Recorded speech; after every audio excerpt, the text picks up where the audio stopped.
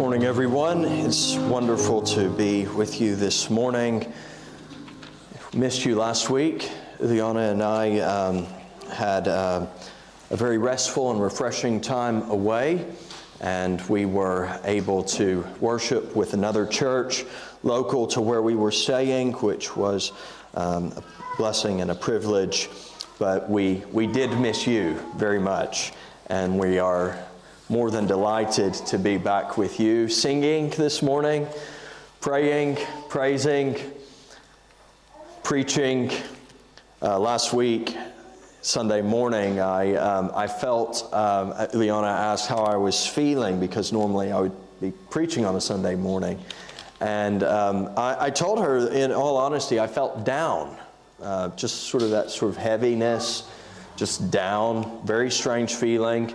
No reason. We've had a great week, but I felt like maybe I'm being a downer on the day at the very end of our trip. And I just couldn't explain why I felt down. And then I started thinking about it. And, you know, if you're used to week in and week out preaching the gospel and leading a church, there's the way God's wired you, there's going to be two things at least working. You'll have cortisol, producing your stress hormone, and then you'll have adrenaline, which is keeping you going, so you don't really feel that. You don't notice that quite as much, and it's all, God's balanced everything out. But on that particular day, I had no adrenaline because I had no sermon to preach and no church to preach to and no people to counsel or disciple. And nonetheless, the cortisol stuff was still being produced. I was just feeling like I should be doing something, but I'm not. Bit of an odd feeling. Needless to say, I'm not feeling that today. It is a delight to be with you. Locate in your Bibles this morning Colossians chapter 2. Colossians chapter 2, and in just a moment I'm going to read from verse 1. The Apostle Paul, writing to the church at Colossae, says, "For I want you to know how great a struggle I have for you, and for those at Laodicea, and for all who have not seen me face to face, that their hearts may be encouraged, being knit together in love, to reach all the riches of full assurance of understanding and the knowledge of God's mystery, which is Christ, in whom are hidden all the treasures of wisdom and knowledge. I say this in order that no one may delude you with plausible arguments. For though I am absent in body, yet I am with you in spirit, rejoicing to see your good order and the firmness of your faith in Christ. Therefore, as you received Christ Jesus the Lord, so walk in Him, rooted and built up in Him, and established in the faith, just as you were taught, abounding in thanksgiving. See to it that no one takes you captive by philosophy and empty deceit, according to human tradition, according to the elemental spirits of the world, and not according to Christ. For in Him the whole fullness of deity dwells bodily. And you have been filled in Him, who is the head of all rule and authority. In Him also you were circumcised with the circumcision made without hands, by putting off the body of the flesh by the circumcision of Christ, having been buried with Him in baptism, in which you were also raised with Him through faith in the powerful working of God, who raised Him from the dead. And you, who were dead in your trespasses and the uncircumcision of your flesh, God made alive together with Him, having forgiven us all our trespasses, by canceling the record of debt that stood against us with its legal demands. This He set aside, nailing it to the cross. He disarmed the rulers and authorities and put them to open shame by triumphing over them in Him." May the Lord bless the reading of His Word. Heavenly Father, I pray that you would, in your mercy and grace, strengthen me as I proclaim Christ. I pray that you would, by the Holy Spirit, work in these who are gathered. And I ask, Lord God, that as we approach these memberships and baptism, Lord God, that in your mercy and grace you would be our shield as we are gathered. You would be our refuge, that we would not be assaulted in any way of spiritual warfare or other distraction this morning, but that we would be focused on Jesus Christ and that we would delight in Christ. And we pray that the truth of this message would resonate with everyone throughout the week ahead, giving us confidence and assurance. Holy Spirit, not of fear, but of power and of love and of self-control. Please help us in this. We ask it in Jesus' name and for His sake. Amen. The church at Colossae will have faced many of the challenges that churches in the first century endured. We see them in other parts of the New Testament. The book of Acts, which is the earliest church history. And we see them in Paul's other letters, not least letters like Galatians and Ephesians, which draw on similar themes that we see developed in Colossians. One of the preeminent challenges of the early church was how can people from vastly different cultural and religious and ethnic backgrounds be at one in Christ? Specifically, the merger, the intersection of all of those things and other things in the constructs of Gentile and Jew. How can Jews and Gentiles worship together? How can they form a healthy church together? How can you avoid having a church that is Gentile and a church that is Jew, and instead have a church that is Christian?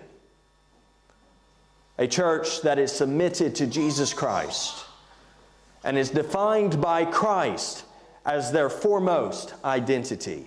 How? And that was a major challenge that they had to work through. And there were questions they had to ask. There were things they had to wrestle with. And things that we might not particularly be plagued by at this moment in this context. But trust me, there are brothers and sisters in other parts of the world that still have those same issues. There may even be, in certain cultural contexts in our city, situations not unlike those that the early church faced. Things of what to eat, because there were rigorous food laws in Judaism, but Gentiles didn't have those. They would eat anything. How do you get past that? How can the after-service barbecue not disintegrate into division over what to eat and what not to eat, and it not be a matter of preference, but one of principle? Well, that was something that they had to wrestle with. But there were also more ideological things, philosophical things, because you have various systems that the Gentiles had. Greeks were big into philosophy. Yes, they had their pagan idols, but there was a whole segment that really didn't get into all of that quite as much as they did philosophical systems that emphasized deeper knowledge, hidden things, secret things. And it wasn't just the Gentiles that were into that either. There were and there are strains of Jewish belief that emphasize the esoteric, the hidden, the, frankly, invisible. And there was a system of thought that was already developed and still developing at this time called Gnosticism, which emphasized the immaterial over the material. In fact, the material was bad. The immaterial was good, to be prized. The invisible That was what was to be sought. The visible was rubbish. It was to be denigrated, despised. And people took that in many different directions as far as their application was concerned. But at the end of the day, there was this real sense that the body didn't matter, only the soul. And we even have that today. I've talked about it a few times. I've mentioned it here and there. Anyone with ears to hear will remember me saying things about your body not being a prison. I hear Christians talk about that. Your body is not a prison. The Scriptures say your body is a temple. And death is not how God made humanity to be. Decay is not supposed to be characteristic of you in your created state, and yet because of the fall, it is. Resurrection is a resurrection not just spiritually, but it is bodily. So much of what we believe in Jesus Christ is counter to the various philosophical systems, both of Gnostic Gentile philosophy and Gnostic Jewish philosophy. Some of you might be familiar with Kabbalah or Kabbalistic thinking. We'll hear a testimony later from our brother who was into various things that emphasize the invisible, attaining to various out-of-body experiences as though that is to be prized. But Paul, talking to the Colossians in this letter, emphasizes that we heard it earlier, that God is reconciling all things to Himself. Not just things in heaven, but things on earth, which is to say, earthly things.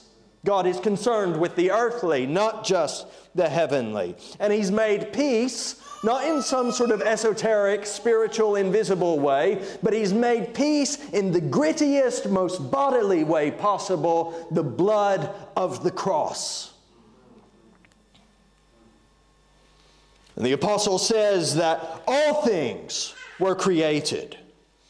And he says in heaven, yes, Gnostics could sign on to that, but also all things on earth. Things visible and invisible. Thrones, dominions, rulers, authorities. Yes, the invisible ones and the visible ones. God created everything. When Satan went rogue, before he was called Satan, adversary, it's not like he started creating things over on the side. All things were created by God. And everything that's wrong with our universe is wrong because of rebellion against God. God created all things. All things were created through Him and for Him. Yes, the physical was created for God. The material, the visible, was created for God. God is before all things, verse 17 of chapter 1 says, and in Him all things hold together. And he's already listed all things. He really means all things. And He is the head of the Spirit. No, Paul is very, very clever. He's communicating this critique of their philosophical broken systems very subtly at first. Maybe to our minds, but anyone with ears to hear and eyes to see knows what he's getting at. He's the head of the body, using physical language to communicate the supremacy of Christ. He's the head of the body, the church. He is the beginning, the firstborn. So birth is a bad thing.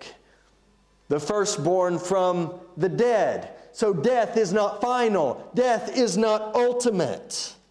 That in everything, even the thing that we consider the worst about human existence, even the dirtiest thing of human existence, so that in everything He might be preeminent. In Him, all the fullness of God. Not just some spiritual component of God, but every aspect that you can say that is God, all that is in God, was pleased to dwell in Him. Some translations emphasize all the fullness of God dwelt in Him bodily.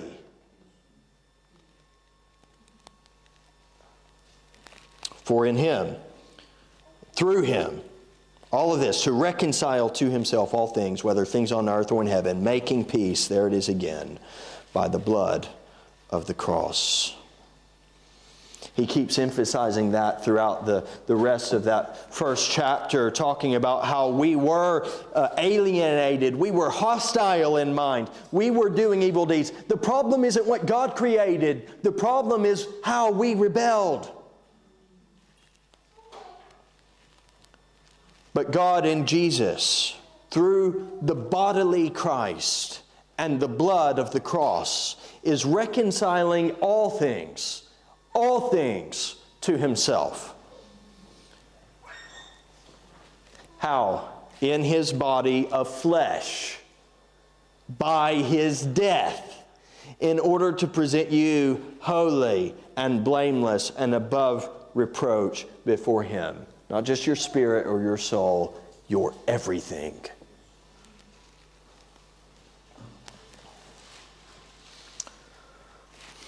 So throughout Colossians, Paul emphasizes the flesh.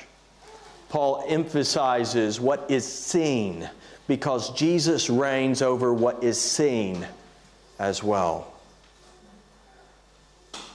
It is not the soul of Benny and Daniel that will testify of their conversion to faith in Jesus Christ and their baptism and their discipleship that has led them to this place this morning. It is their whole entity, body, soul, spirit, mind, whatever you want to call it.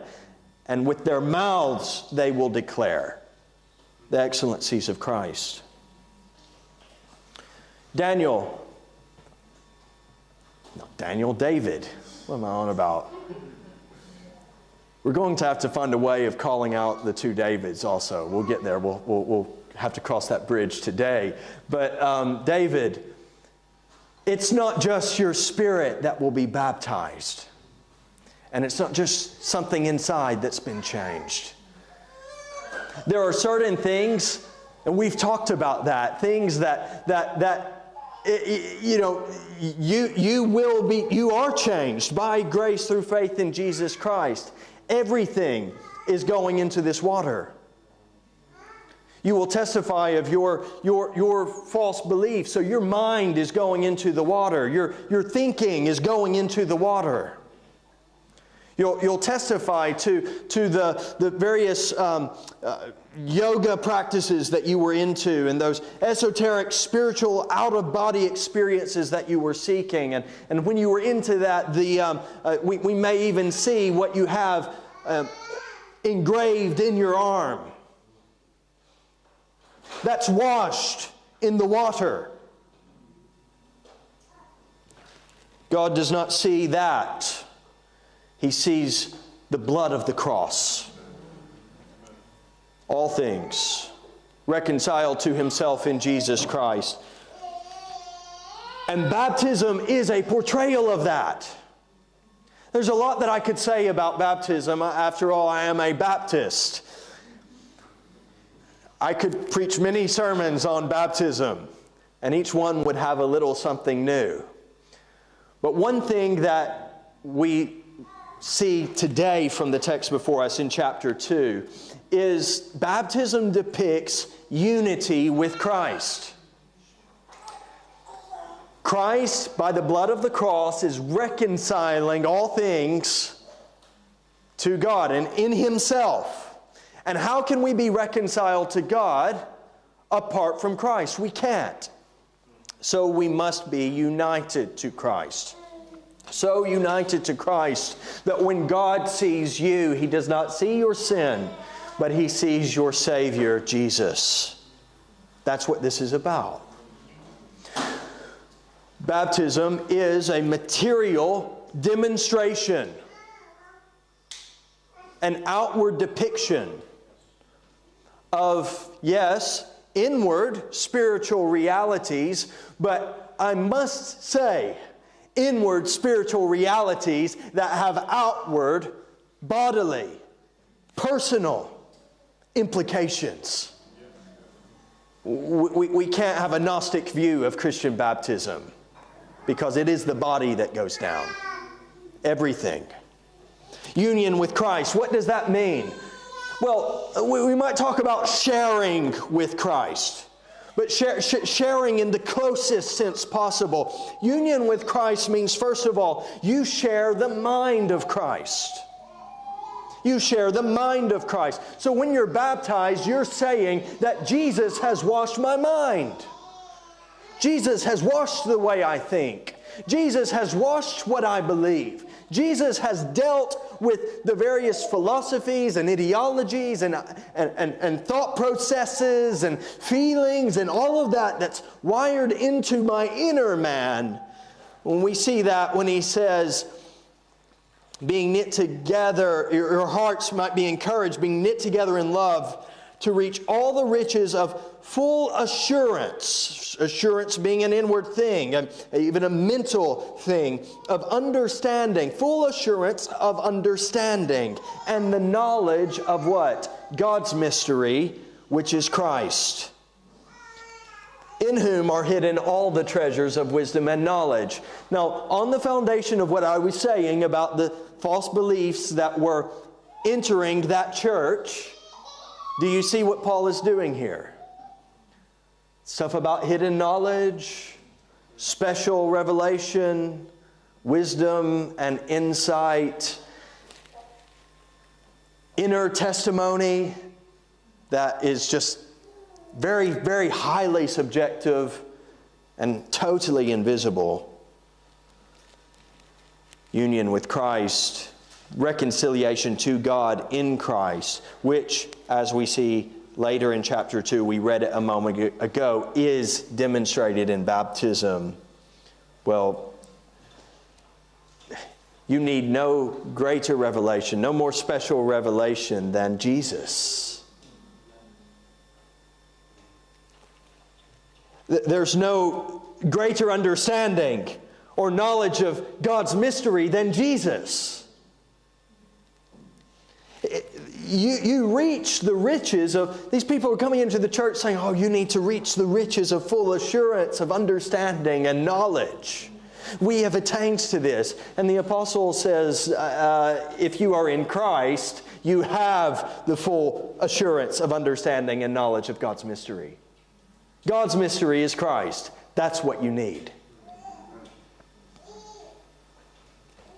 They're like, oh, you've not gone deep enough into the spiritual realm, into these invisible realities. You just need to go a bit deeper.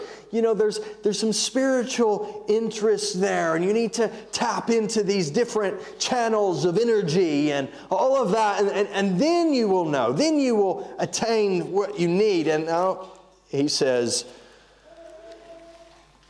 in Christ are hidden all the treasures of wisdom and knowledge. So if you get Christ, you have revelation. If you get Christ, you have understanding and knowledge of God's mystery, which is the mystery that really matters and the one that you need to know. And in Christ, you have treasure. Seen and unseen treasure. Wisdom and knowledge. Greater than the world has to offer, certainly. The world's wisdom and knowledge ultimately paralyzes, impoverishes, embitters, corrupts. It sounds plausible. It attracts. It has perhaps granules of truth. And yet it falls short of the glory of the gospel of Jesus Christ. You share the mind of Christ.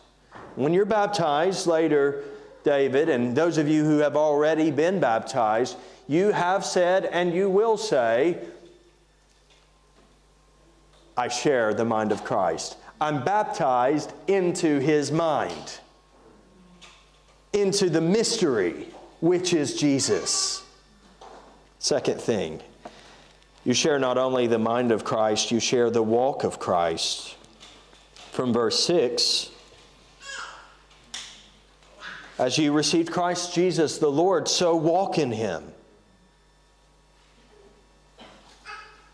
These people walking in other things, other ideas, other attitudes, other actions, other activities. But he is presenting to us a life that is defined by Jesus. Do we understand that? Do we understand the implications of that? That Christ is the one in whom we live, and by whom we live, and through whom we live, and for whom we live. Christ, in reconciling to Himself all things, is bringing us back by the process of recreation to creation, where He created all things, by whom all things were created by Him and for Him. Do we get that? And so when Jesus is reconciling you to Himself, He is saying, you are created by me. Everything about you. And you are created for me. Everything about you.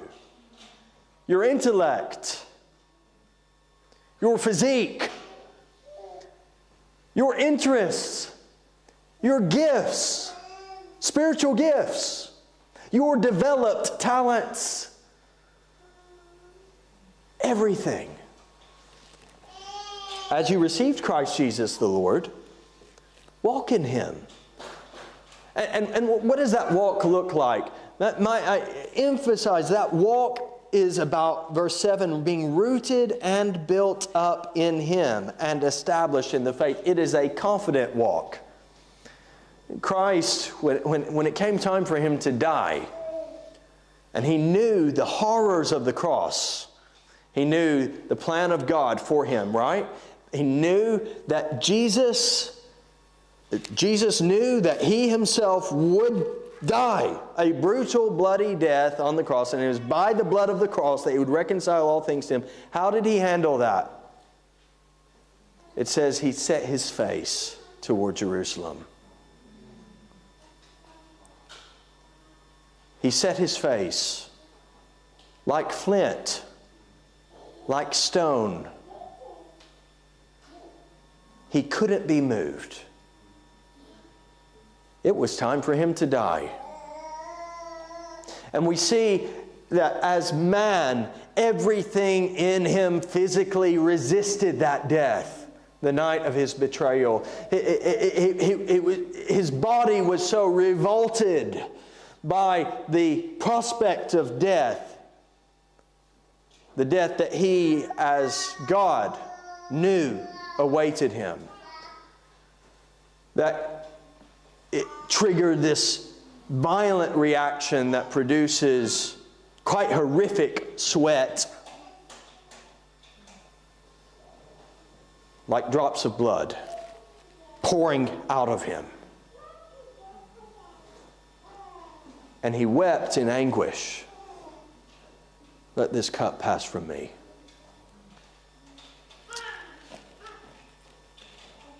But He rose. Friends, we live, you know it very well.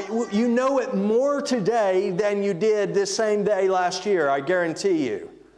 Tell me I'm wrong. You know you will die one day.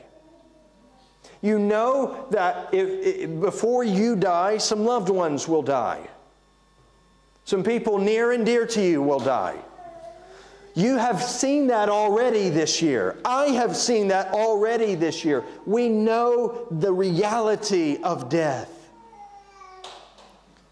And I can't say that any of us quite have our faces set like flint toward our death.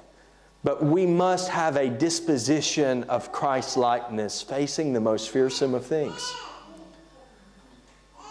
To live is Christ. So as long as we live, it's Christ.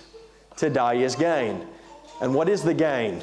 Paul says all the treasure is Christ. So to live is Christ. To die is Christ. If you are in Christ, I'm not encouraging stupidity or foolhardiness or foolishness. There are some people who get up to all sorts of nonsense and careless idiocy. Not at all about that. Wasn't before all of this was happening, and I won't be after. But I will say this. I don't think that's our problem sometimes. I think our problem is an aversion to risk, an aversion to danger even. Not even to danger, to the prospect that there might be something that could potentially make us uncomfortable because it could lead somewhere we don't like, and that might hypothetically be death. We're far removed from Jesus. It's a scary thing, I know. And yet he says, walk in Him. He doesn't say walk in Him when the going is good. Walk in Him when it's bad. Walk in Him when it's difficult. Walk in Him when it's dangerous. Rooted and built up in Him. Established in what? In the faith. Just as you were taught. Abounding in thanksgiving. So he says elsewhere, rejoice always. And again, I say, rejoice. He says, I peeked a look at our brother's testimony. He warns us again against anxiety and says, but in everything, make your supplication known to God. Pray to God. Turn your fears and anxieties into prayers. You know it when you just sit in anxiety and fear. It doesn't go anywhere. You have to put it somewhere. And where best to put it than in the hands of God, who can do something about it? Sharing the walk of Christ means that it doesn't matter what comes at you, whether that be physically, psychologically, emotionally, mentally, ideologically. No one can take you captive because you're walking tall and strong in Jesus. 8, verse 8. See to it that no one takes you captive. That means you have to be alert. You have to be aware of what's going on. See to it that no one takes you captive by philosophy, by empty deceit, according to human tradition, according to the elemental spirits of the world, and not according to Christ. The only one who can take me captive is Jesus. The only one who can awaken me is Jesus. The only one who can enlighten me and enliven me is Jesus. The only one who can empower me and establish me is Jesus Christ. And when I'm in Christ, I can walk. And if we read Scripture with Scripture, we can't just walk, but Hebrews says we can run. And we can't just run, but Isaiah the prophet says we can fly. Because we are established in Christ. When you profess that you've believed in Jesus, and our brothers say they've been baptized later, and this brother is baptized later, they are saying we share the walk of Christ. I will walk with my Savior. I will give myself to Christ. I will sacrifice for Christ. I will let a Christ-centered mind inform Christ's aimward steps, so that as I think with Christ and as I walk in Christ, I'm walking toward Christ. And maybe that's to life, and maybe that's to life. Because even in Christ, death is life. I could talk more about that, but let's keep going. He says, in Christ the whole fullness of deity dwells bodily, and you have been filled in Him, who is the head of all rule and authority. So you have power for this walk. But where does it lead? Where does walking with Christ lead? First, it leads to a cross. It does lead to a cross. It leads to sacrifice. It leads to suffering. It leads, even at times and always ultimately, to death.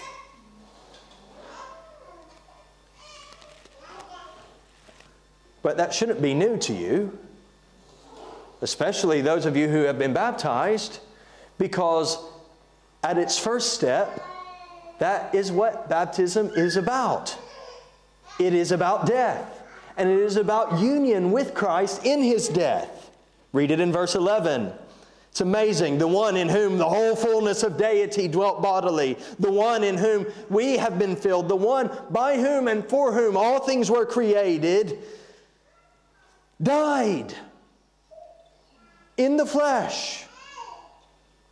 Verse 11, in Him, that is in Christ still, in Him also you were circumcised with the circumcision made without hands. So again, that sort of stream of thought that was common in some churches at that time. They had to wrestle with about circumcision and the Jewish covenant aspect of circumcision, by which many people, sincere followers of Jesus, believed that Gentiles could become covenant members, but they had to do so by becoming Jews first, effectively. You know, on the day of Pentecost, it wasn't a problem. You did have people from all over the world, some of whom were originally Gentiles, but they were proselytes. That is, they had become Jews. So that wasn't a surprise. But and later you have the Ethiopian eunuch, and well, that wasn't much that could be done as far as circumcision was concerned with that fellow. And then when you get, he was a God-fearer in any case. He was submitted to the Jewish teachings. He was reading the Jewish scriptures. But you get to out-and-out Gentiles, and they marvel that the Holy Spirit had come down on the Gentiles.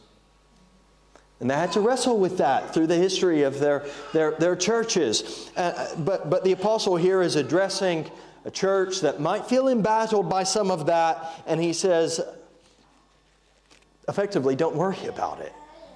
You have a circumcision made without hands. It's one that really matters. It is putting off the body of the flesh, not just the skin. The body of the flesh. Your sin.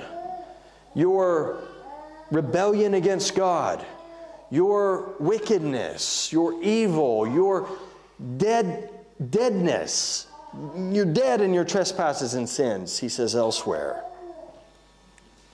But you've put off the body of the flesh. How? By the circumcision of Christ. What is that? Having been buried with Him in baptism. See, to join the Jewish covenant family, you had to, as a man, men only, would be circumcised, newborns. We're not newborns, we're reborns. That's how we enter into the covenant of Jesus Christ, the new covenant family. We are not born, we are born again, with repentance of sin and faith in Jesus. So it is a conscience activity. So it is not something that infants undergo, contrary to popular practices for a long time, but it is something that we, as believers in Jesus, do, having trusted in Him. Are we on the same page? So,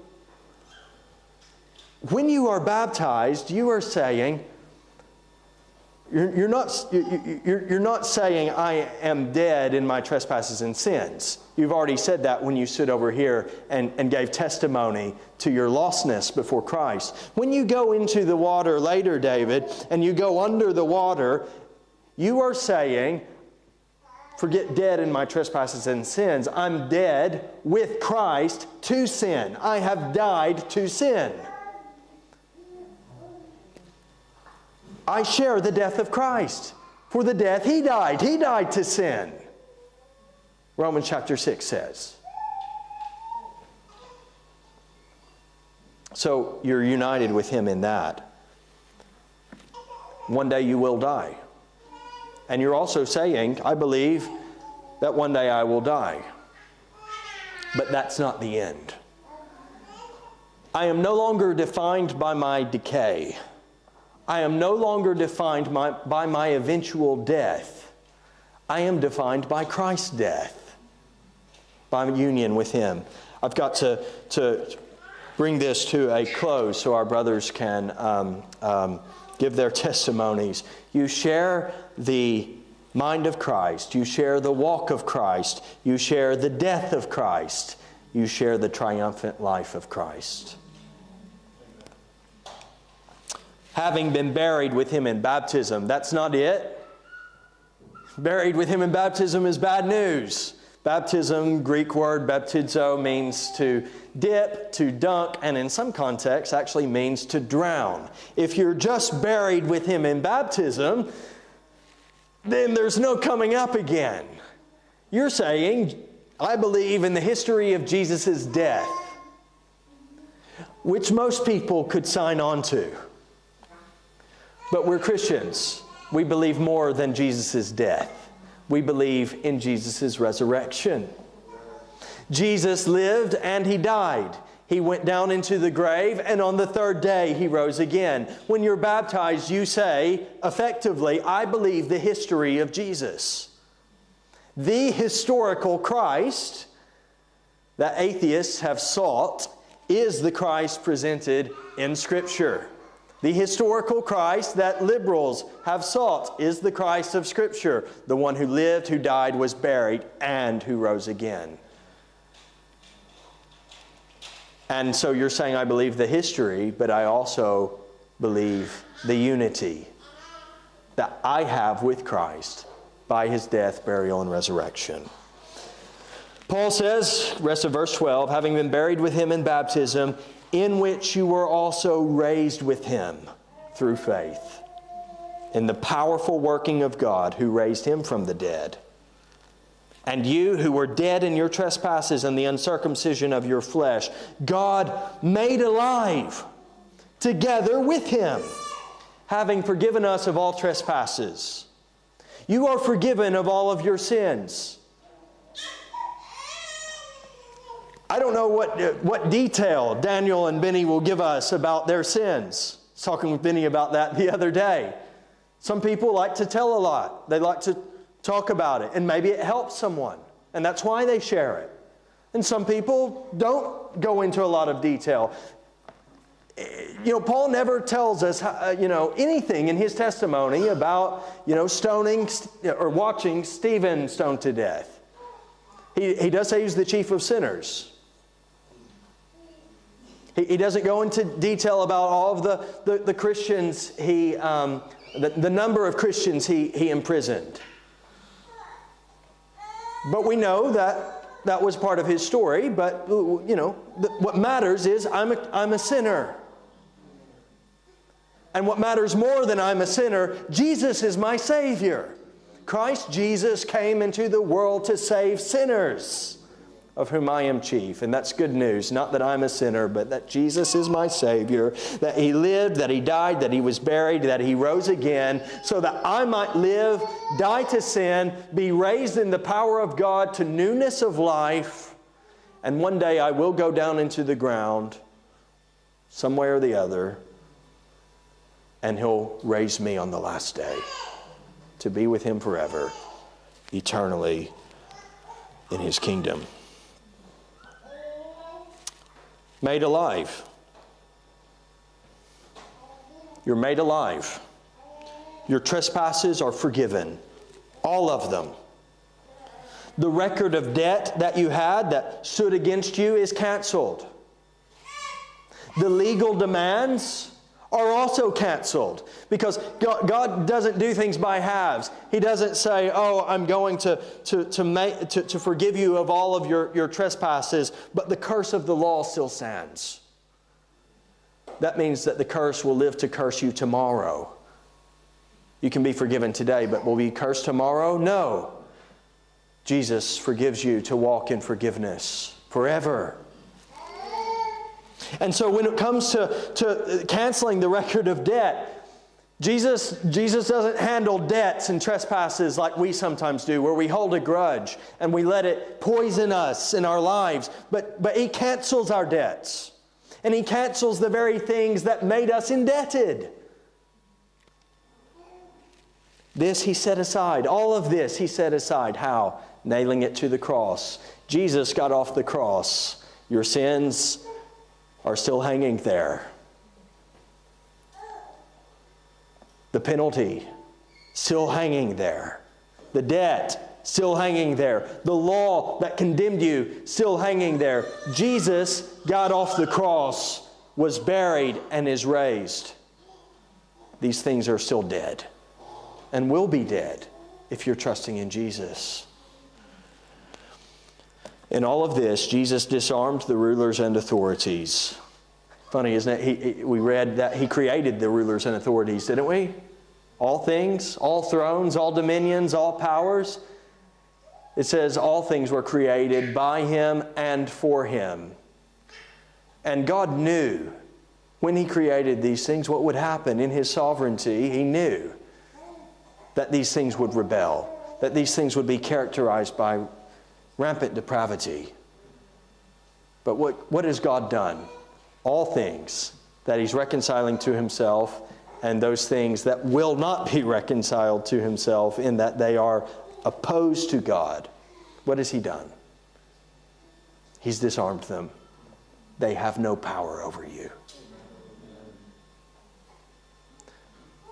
The brother sat with me on Thursday, and we talked about spiritual warfare before and after baptism. He's had bad dreams. He's had a lot of issues at work. His boss lost it with him again. Went crazy. No power over you. Your sins, the things that you've done, whatever it is that you don't share, that's too much to share, brothers. No power over you. The symbol engraved in your arm, no power over you. What it represents, no power over you. Why? Because there is a higher throne. And these thrones, these powers, these dominions were made by God and for God, even if their only purpose ever was to put weapons in their hands so that He could then disarm them and make a spectacle of them, showing us how mighty and strong He is. He is King. As much as some things change, one message never changes. Since September, I preached a series on the Lord will be King. And just because we're done with Zechariah doesn't mean that message is over. The Lord will be King. Indeed, He already is King. And when you are baptized, and when you give your testimony and join the local church, you are declaring your allegiance with King Jesus. There's no throne higher. There's no power greater. There's nothing that can stop the power of Christ in your life. Let's pray and commit ourselves to Him. Heavenly Father, we ask in your mercy and grace that we would know the power of union with Christ. That we would walk in the mind of Christ. That we would share the walk of Christ. That we would have the death of Christ, that we might ultimately attain to the life of Christ, a triumphant and victorious life, one which can be inaugurated and tasted here, even now, in this flesh, but which we will know eternally forever in the heavenly kingdom. Be with us, we pray. Bless us as we listen to these testimonies of your grace. May we exult in Jesus, and so exalt him in his name. Amen.